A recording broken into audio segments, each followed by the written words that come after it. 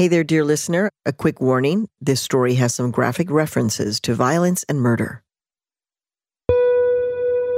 Over the last few years, there have been several reports of law enforcement agents on the U.S.-Mexico border going rogue. Border Patrol agent Joel Luna has been dealt a 20-year prison sentence for organized criminal activity in a case involving the decapitation of a would-be snitch. Yanez had pleaded guilty to possession with intent to distribute marijuana, receiving a bribe, importation of a... Customs and Border Protection agents have trafficked drugs, taken bribes, and allegedly raped migrants. In one dramatic case, an agent turned out to be a serial killer. Juan David Ortiz confessed to killing 4 women in a 2-week time span in the Laredo, Texas area near the U.S.-Mexico border. Ortiz was a Border Patrol... What these individual reports reveal is just how much discretion law enforcement has while policing the border. And under the Trump administration's recent policy changes, these powers have expanded even more. Human rights groups have complained for months that border agents are wrongfully turning away people seeking asylum in the U.S. The Trump administration began hearings Monday in makeshift tent courthouses in South Texas. Customs and Border Protection is advancing a program that allows Border Patrol agents to conduct the first interview in the asylum process. While historically there have been few attempts to increase oversight or reform, the government once actually did investigate the way policing happened on the border. But that was over 100 years ago.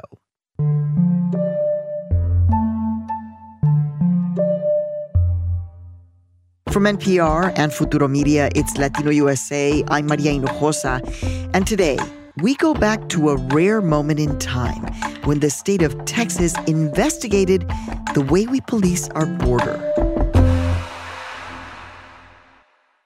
One of the early forms of law enforcement on the U.S.-Mexico border were the Texas Rangers. The Rangers were founded in 1823, and they still exist today.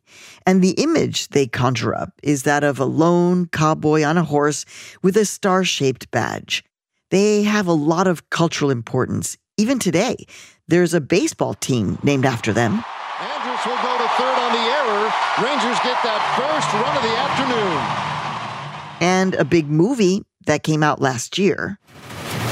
And you put cowboys on Bonnie and Clyde? Texas Rangers. But their narrative is complicated.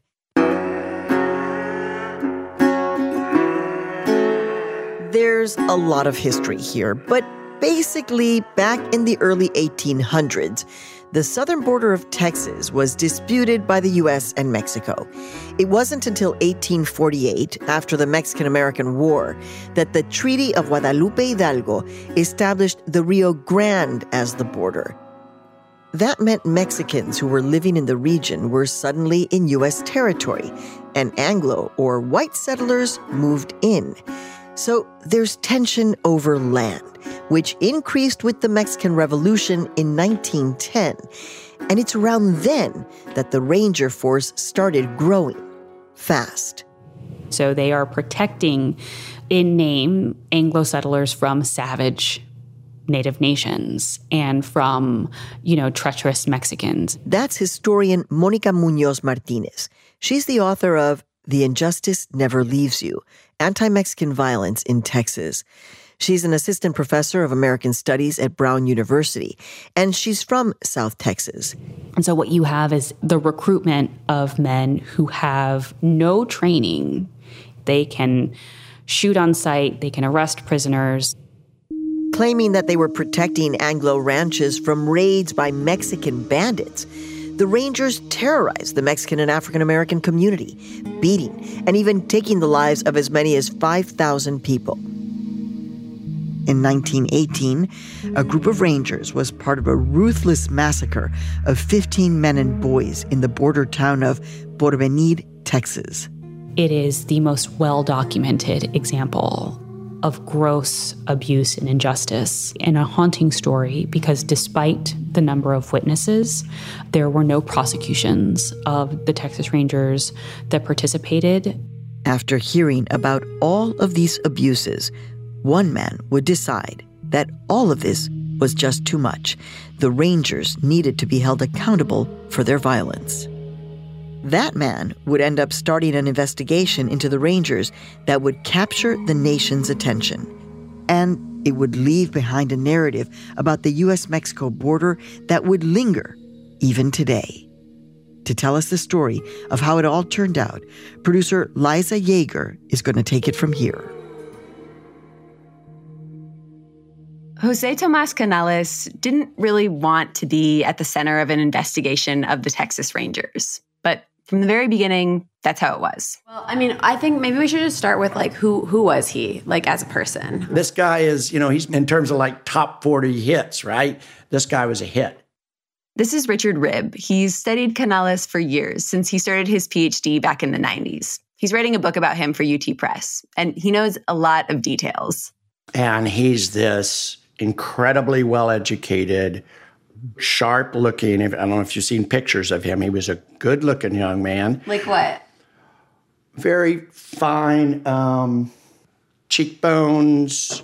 Canales was born in 1877 on a ranch in South Texas, a really huge, fancy ranch. He was from the landed elite in South Texas, whose family in South Texas dated back into the late 18th century.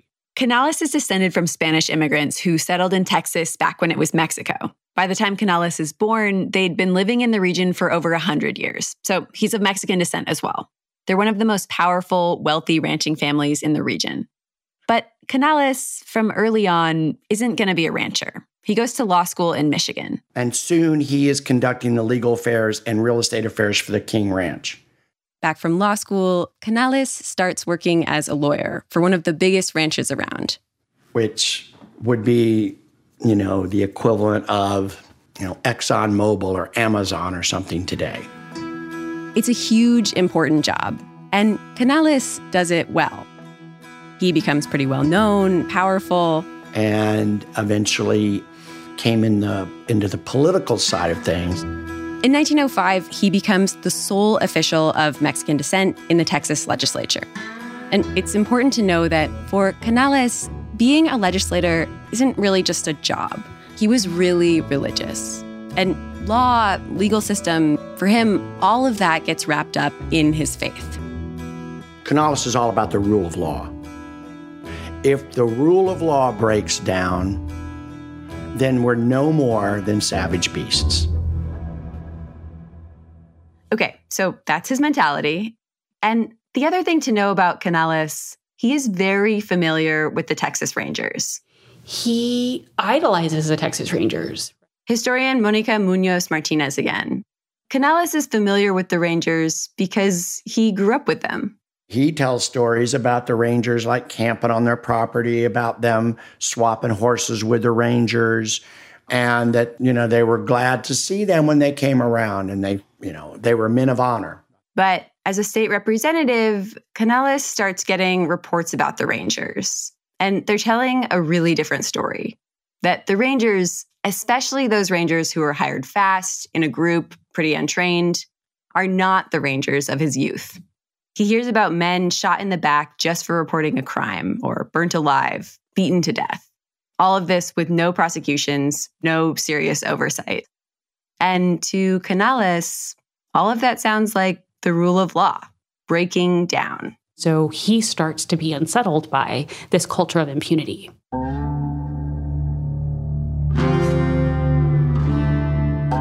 And then a relative of Canales, a rancher, is tortured by a group of Rangers. It happens when he's on his own property.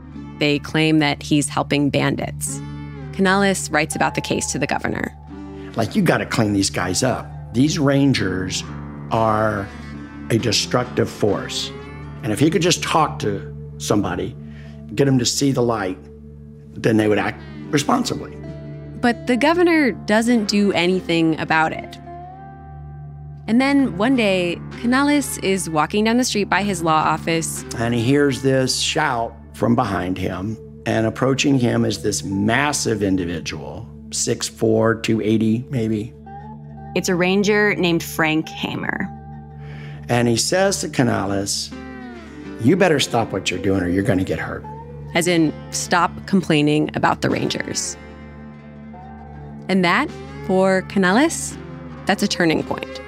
Him, with all of his privilege, he's not even protected from this kinds of racial intimidation. So in January of 1919, Canales arrives at the State House in Texas with a plan. Canales, lover of law and order, has written a bill recommending some simple reforms. And it creates quite a furor. He wants fewer rangers, better discipline, a bond system, basically meaning that if a ranger killed someone, the victim's family could seek compensation. So it comes in and the word gets out that Canales wants to take down the rangers.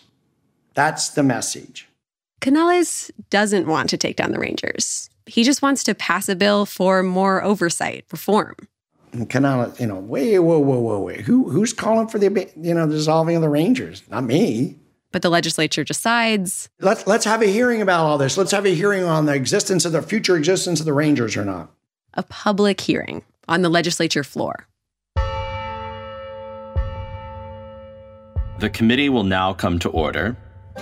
So for this next part of the story, we're going to take you inside that investigation, which is over 100 years old. So to bring it alive, we have some voice actors who will be reading a bit from that transcript.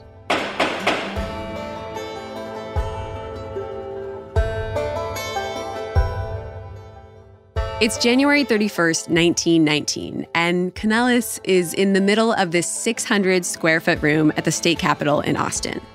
There are all these rows of desks, a podium up front, and a serious audience. Every Texas Ranger has been called to Austin for the investigation, and they've shown up at the Capitol building, filling the room. You know, there are accounts of the room being so packed that people are spilling out to the hallways and looking in from the windows.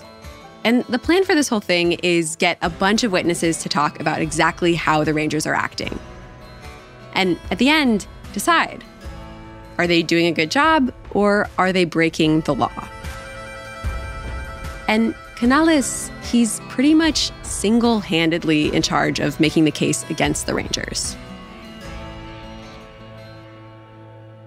He's in over his head. He's in way over his head. I mean, this all has come up on the fly, right? It's not like he's been planning this for 6 months. He's putting this together on like a week's notice. But if you read those first few pages of the transcript, Canales seems to start out pretty confident. He has his letter he's written up with a bunch of charges against the Rangers, and he hands it out to all these important people in the room. On the first day of testimony, this big group of men shows up to talk. They're all Anglo businessmen and ranchers, and they're there to talk about general conditions on the border and their personal histories with the Rangers. So one of the first witnesses Canales questions is a guy who runs a car shop in Hidalgo County, in a town called Mercedes, which is right near the bottom tip of Texas. He jumps right in. You say you live in Mercedes? Yes, sir. You remember the incident of the young man that came to Mercedes during the bandit trouble we had in 1915? On the branch train, arrived there about noon and was arrested by Rangers? He had his hand in a sling and was arrested by Rangers and was found dead a few minutes afterwards. So here, Canales, he's reminding the guy of this case where a wounded man had come to town for medical help. And because the man was of Mexican heritage and had arrived a few days after a bandit raid in town where bandits were injured, he was shot and killed by the Rangers. No questions asked, even though he had nothing to do with the raid. This wounded man, it was a day or two after the incident that this man arrived at Mercedes on the noon train with his hand in a sling to see the doctor and was arrested and immediately taken out and shot, thinking he was one of those persons wounded in that. And Canales is kind of like, come on, remember this thing that happened? But the car shop owner up on the stand says no, multiple times.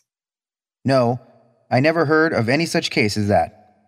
And maybe it's then that Canales starts to realize that he's not going to be like collectively putting heads together with everyone in the room to get to the bottom of what's really going on with the Rangers. The investigation is going to be a fight. One version of reality against another. And for many of the witnesses in those first few days, their reality of the U.S.-Mexico border is that it's a violent place. This is an Anglo settler from South Texas on the stand being questioned. Would you be afraid to continue your residence there if they should abolish the Rangers? I think it would be dangerous. I think we'd start all over again. The bandits and outlaws across the river now will come on this side more. We were almost terror-stricken down there. We look upon the Rangers as more or less of a godsend to our valley. Settlers are describing a border region where the Rangers are necessary and Mexicans are outlaws. One lawyer who testifies says the border is infested with banditry. And Canales has a different narrative. He has a lot of evidence on his side, stacks of testimonies from people who've written to him about Ranger abuse. Except there's a catch. People know that if you bring charges against a Texas Ranger, you're likely going to be killed. People know this. People are too afraid to testify in person. The next few days of the trial are just this barrage of witnesses. Canales doesn't even get his own witnesses on the stand for days. And it's not until the 7th day that Canales actually gets someone on the stand who is of Mexican heritage, a man named Jesus Villarreal. He's in law enforcement in South Texas, a constable. Villarreal says one day he was driving 3 men to his ranch when a ranger pulled them over. The ranger interrogated them aggressively, and Villarreal tells the story on the stand. They got hold of me by the throat, mouth and nose, and they held me that way about 5 minutes. They told me to speak. I could not speak. He says the Rangers beat them with pistols until they confessed to a crime, draft evasion, but that it was a false confession. I told him there was an untruth. Then the cocked pistol was put into my mouth. They told me I would tell the truth or they would kill me. Villarreal is one of just 2 Mexican-American victims of Ranger abuse who speak during the investigation. And at the end of his testimony, he gets asked to do this thing, to point out his abuser. The man who he's just told that whole story about, he's in the room. The investigation is, by all accounts, grueling. But Canales, he feels like he's doing pretty well. I think that he wholeheartedly believes that if you show the ways in which people are being denied due process, that is going to alarm politicians. And so I think that he has more faith in American democracy at that time, that looking at the conditions, looking at the context, than I would have had. But Monica says that there's also this bigger thing that's happening. The Ranger investigation is being reported on every day, not just locally, but also nationally. It's read by people who've never been to Texas, let alone South Texas. So people are developing these ideas about what the border is, what Mexicans are. And because many people haven't actually been there, the people who are testifying are setting the scene. Of a place full of Mexican outlaws and horse thieves and draft dodgers on the border. The attorneys create this narrative that there is a crisis on the border and that Anglos are under threat and that they are being murdered en masse by Mexicans, which is not accurate. It starts to become evident that that's not an accident. It's a strategy. Paint the border as lawless and Mexicans as violent, disloyal, unpatriotic. And anyone who disagrees probably shouldn't be trusted.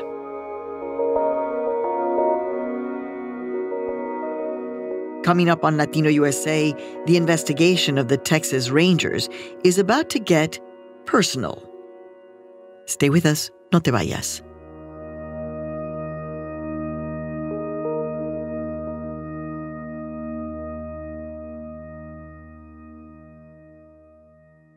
This message comes from NPR sponsor BetterHelp, the online counseling service dedicated to connecting you with a licensed counselor to help you overcome whatever stands in the way of your happiness. Fill out a questionnaire and get matched with a professional tailored to your needs. And if you aren't satisfied with your counselor, you can request a new one at any time, free of charge. Visit BetterHelp.com/Latino to get 10% off your first month. Get the help you deserve with BetterHelp. For James McBride, racism in this country has been a disease. It's been the cancer that has just been killing us. And now we want to address the problem. I mean, you can't address the cancer until you know you have it. And these people are seeing the cancer. Author James McBride on protest, a pandemic, and his new book. Listen to It's Been a Minute from NPR.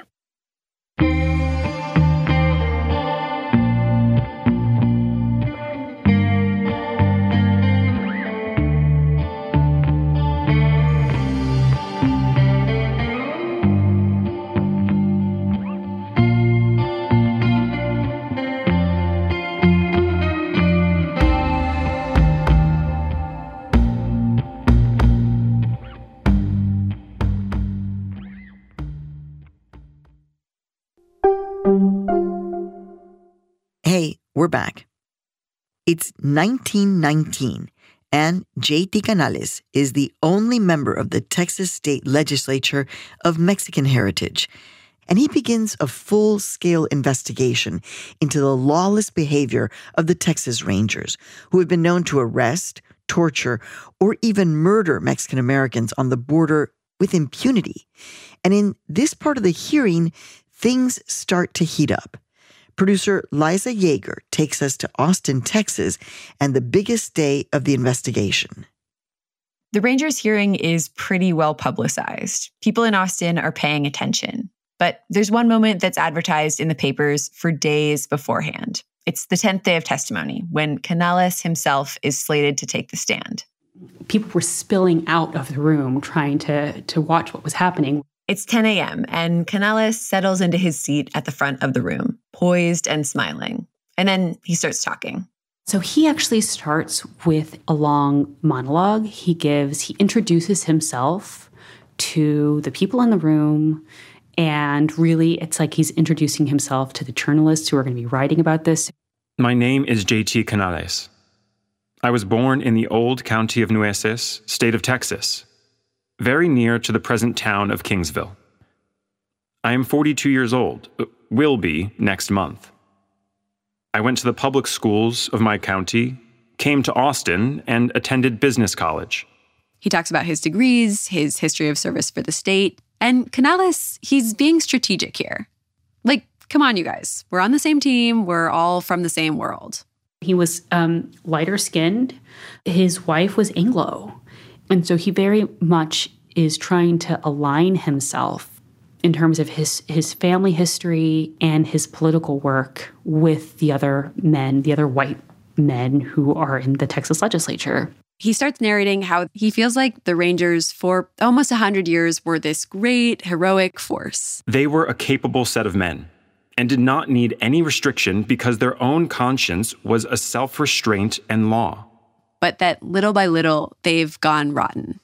In 1915, so far as my recollection goes, is when the first general outrages perpetrated by Rangers began.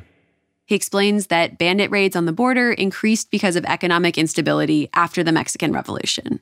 And then he spends the next 2.5 hours explaining how the Rangers have come to violate the people's trust as law enforcement. Are you ready for the cross-examination? And then it's time for questions. The Rangers lawyer, this man named Robert E. Lee Knight, gets up. Mr. Canales. And he starts grilling Canales, mostly about his motives. Have you not consciously, or do you think it is possible, unconsciously permitted yourself to be worked into a condition where you are prone to the outrages perpetrated and magnify the casual mistakes of those struggling with the situation down there about which you have testified? Okay, so what's happening here is he's asking this really roundabout question where he's basically saying, don't you have an agenda here? An anti-white, pro-Mexican agenda? No, sir, I do not at all. I say here that the men who killed the Austins and others down there committed cold-blooded murder. Canales is like, no, I'm not biased. These murders are just wrong. And basically for hours, this is the tone of the back and forth between Knight and Canales. The committee actually has to take a break for dinner. And when they come back, there's a surprise testimony. State Representative Claude Hudspeth has traveled all the way from D.C. to testify. You have lately been elected a member of Congress? Yes, from the 16th Congressional District. Hudspeth is a really big deal. He's one of the most respected politicians in the state, from El Paso. And from the start, his testimony is aggressive. I don't believe in this, Mr. Chairman, in extending very much clemency to men who come across that river and murder our wives and children. You have got to kill those Mexicans when you find them, or they will kill you. He describes Mexicans as inherently violent. He calls them murderers and rapists. You know, it's all transcribed, and he says things like, you can't give them a chance. You have to shoot them when you see them. You know, saying, if you remove the Texas Rangers, I will come down from D.C. and lead a mob if I have to. Now, I'm going to be candid with you. Tell you about mob law. If I had it in my power, I would lead a mob in a minute against them. You are speaking as a citizen. Yes, I'm speaking as a citizen. We are not going to stand for those bandits to ravage our country.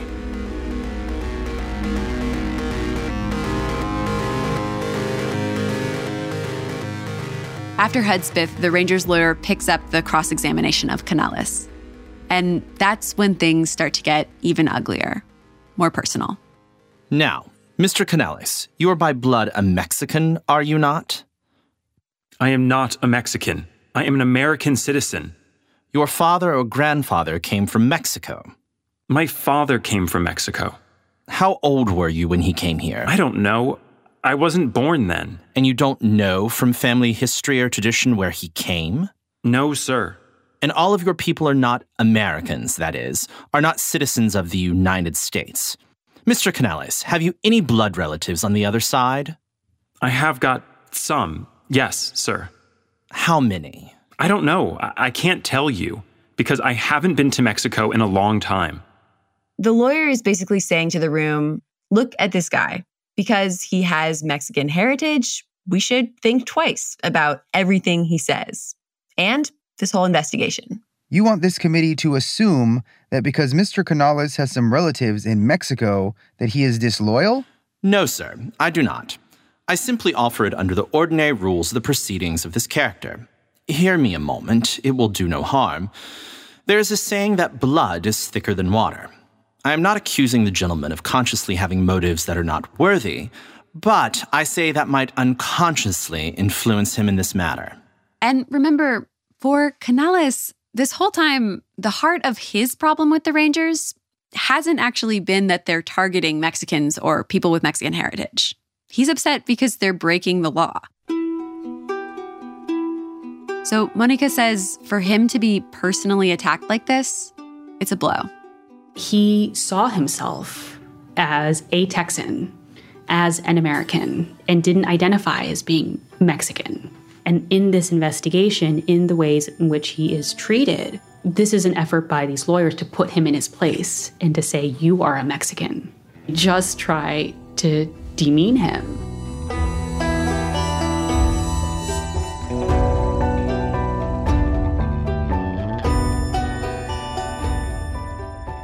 Anything further with this witness, gentlemen?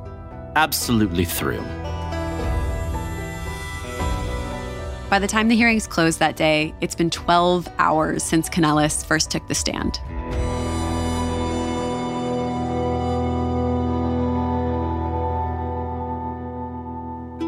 The hearings end on February 11th.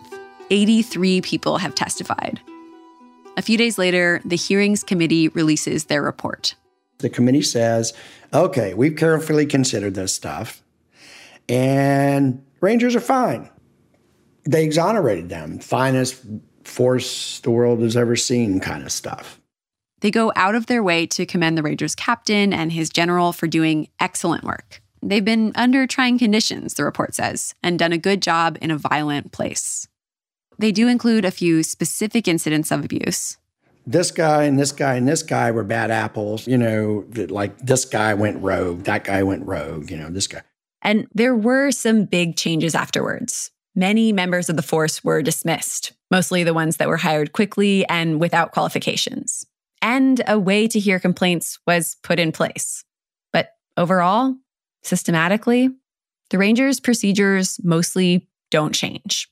And the findings don't call for any prosecutions. Later, the Rangers captain writes about the report to a friend and tells him, quote, The committee report was all we could hope for. Vindication complete. But even after the hearings, House Bill 5 is still around. This is Canales' original bill for ranger reform. But now it's gutted of power. Mostly it just gives the Rangers a raise, which infuriates Canales. He fights it tooth and nail on the House floor, almost coming to blows. The bill passes. When Canales is asked about it in the newspaper later, he says, "I do not recognize my child." Canales doesn't run for office again after that session. He goes back to Brownsville. He continues to work as a lawyer. Not in politics, via legal advocacy.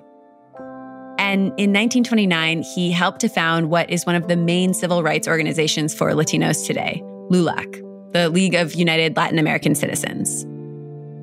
And he then continues to help design this legal strategy for seeking more rights for Mexican Americans. And so the way that he does that shifts, though, the idea of who they're fighting for, whose rights they're trying to defend, shrinks. In the early days, members were U.S. citizens only, and women were not encouraged to join. And Monica argues that in that early advocacy, a particular strategy starts to take shape. So it's essentially, this strategy of civil rights that says, we will, through this respectability politics, we are well educated, we have good jobs, we have histories of military service, and we're good patriotic citizens, that they, as a legal strategy, claim a category of whiteness. And she says Canales latching onto that strategy, it might have been related to his experience in 1919 in the Ranger investigation. Historians have interpreted his conservative politics in the 20s and 30s and 40s and thereafter as really being shaped by this experience in the trial. When it comes to what the Ranger investigation meant for law enforcement on the border, this is a moment of some reform, some acknowledgement. Some people look at this investigation in 1919 as saying that's the end point. The crimes were put on display, and so the Texas Rangers were reformed, and then after that, the Texas Rangers were wonderful, right? For historians like Monica, and for many descendants of people who were hurt by the Rangers, it wasn't that simple.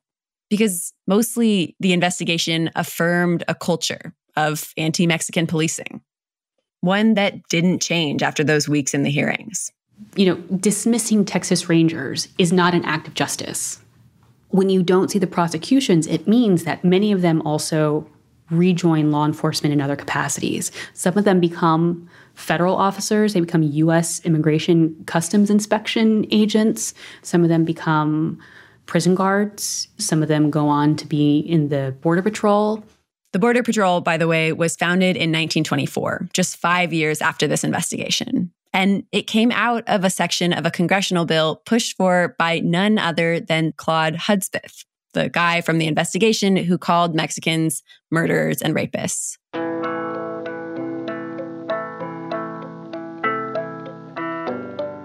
And Monica says the investigation left another legacy, too. What you really saw was that there was a media and PR machine, that was being animated by politicians, by Texas Rangers, to cast the border as a dangerous place and to justify state violence. A place in crisis and full of others. That image that the state lawyers and the Anglo ranchers and the Rangers painted of the U.S.-Mexico border, it stuck. That's something that actively goes on today.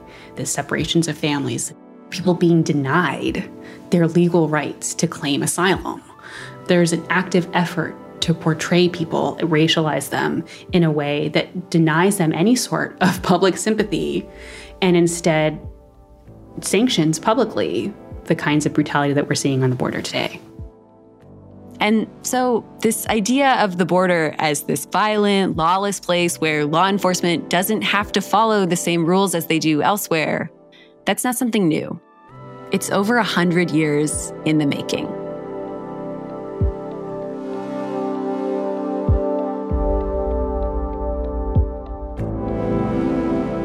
Our thanks to Liza Yeager for that story. Special thanks to historians Mónica Muñoz Martínez and Richard Ribb. Ribb is currently working on a book titled Shame and Disgrace to My Native State, J.T. Canales and the Quest to Reform the Texas Rangers. It comes out in 2022. And special thanks to our voice actors, Marlon Bishop, Brandon Gomez, J.G. Lilly, Tim Lopez, Raul Perez, and Brian Pickett.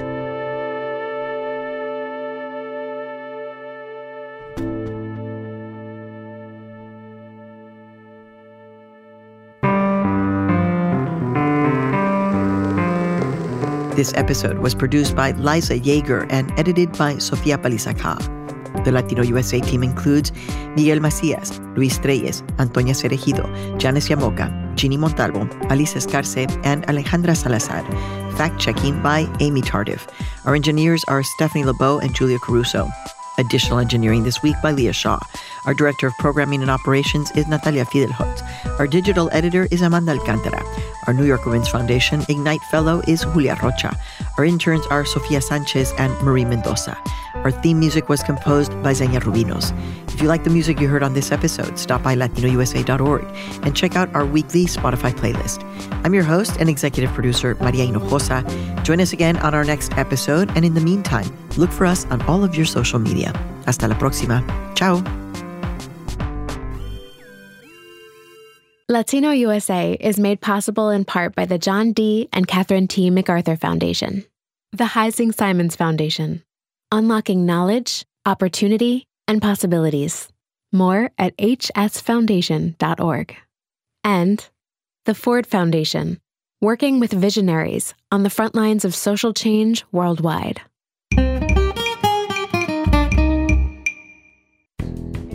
I'm Maria Hinojosa, and next time on Latino USA, a conversation with Haitian-American author Edwidge Danticat. We talk about the history of the resistance to police violence and loss in the age of COVID-19. That's next time on Latino USA.